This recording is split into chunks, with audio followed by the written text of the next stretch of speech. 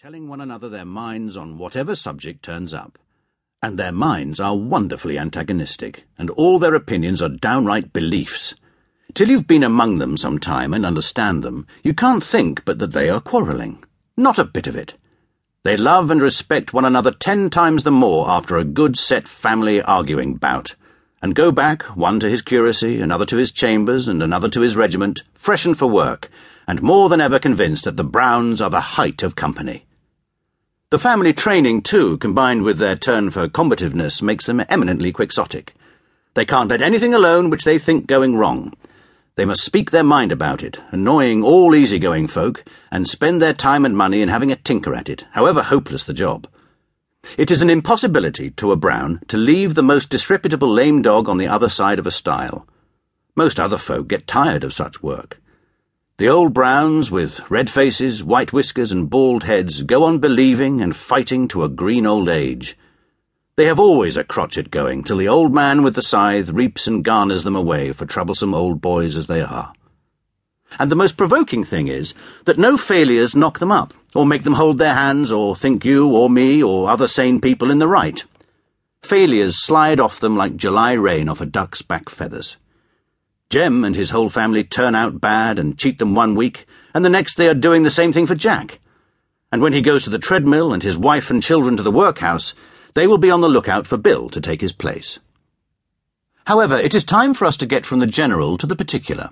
So, leaving the great army of Browns, who are scattered over the whole empire on which the sun never sets, and whose general diffusion I take to be the chief cause of that empire's stability, let us at once fix our attention upon the small nest of Browns in which our hero was hatched, and which dwelt in that portion of the royal county of Berks which is called the Vale of White Horse.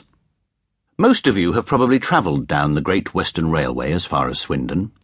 Those of you who did so with their eyes open have been aware, soon after leaving the Didcot station, of a fine range of chalk hills running parallel with the railway on the left-hand side as you go down, and distant some 2 or 3 miles more or less from the line. The highest point in the range is the White Horse Hill, which you come in front of just before you stop at the Shrivenham station. If you love English scenery and have a few hours to spare, you can't do better the next time you pass than stop at the Farringdon Road or Shrivenham station, and make your way to that highest point. And those who care for the vague old stories that haunt countrysides all about England will not, if they are wise, be content with only a few hours' stay. For, glorious as the view is, the neighbourhood is yet more interesting for its relics of bygone times. I only know 2 English neighbourhoods thoroughly, and in each, within a circle of 5 miles, there is enough of interest and beauty to last any reasonable man his life.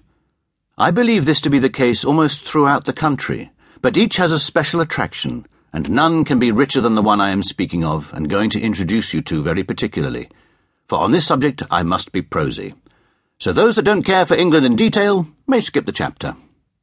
Oh, young England, young England, you who were born into these racing railroad times, when there's a great exhibition or some monster sight every year, and you can get over a couple of 1,000 miles of ground for £3.10 in a 5 weeks holiday. Why don't you know more of your own birthplaces?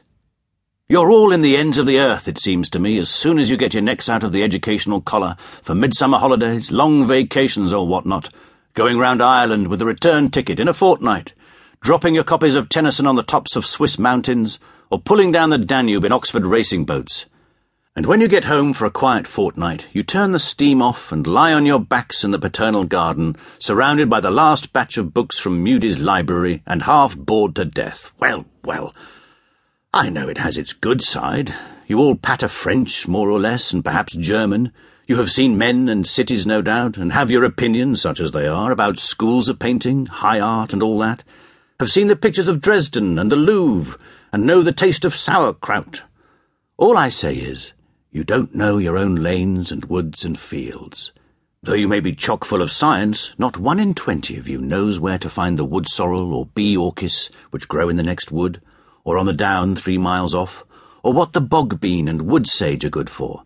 And as for the country legends, the stories of the old gable-ended farmhouses, the place where the last skirmish was fought in the civil wars, where the parish butts stood, where the last highwayman turned to bay, where the last ghost was laid by the parson, they're gone out of date altogether. Now in my time, when we got home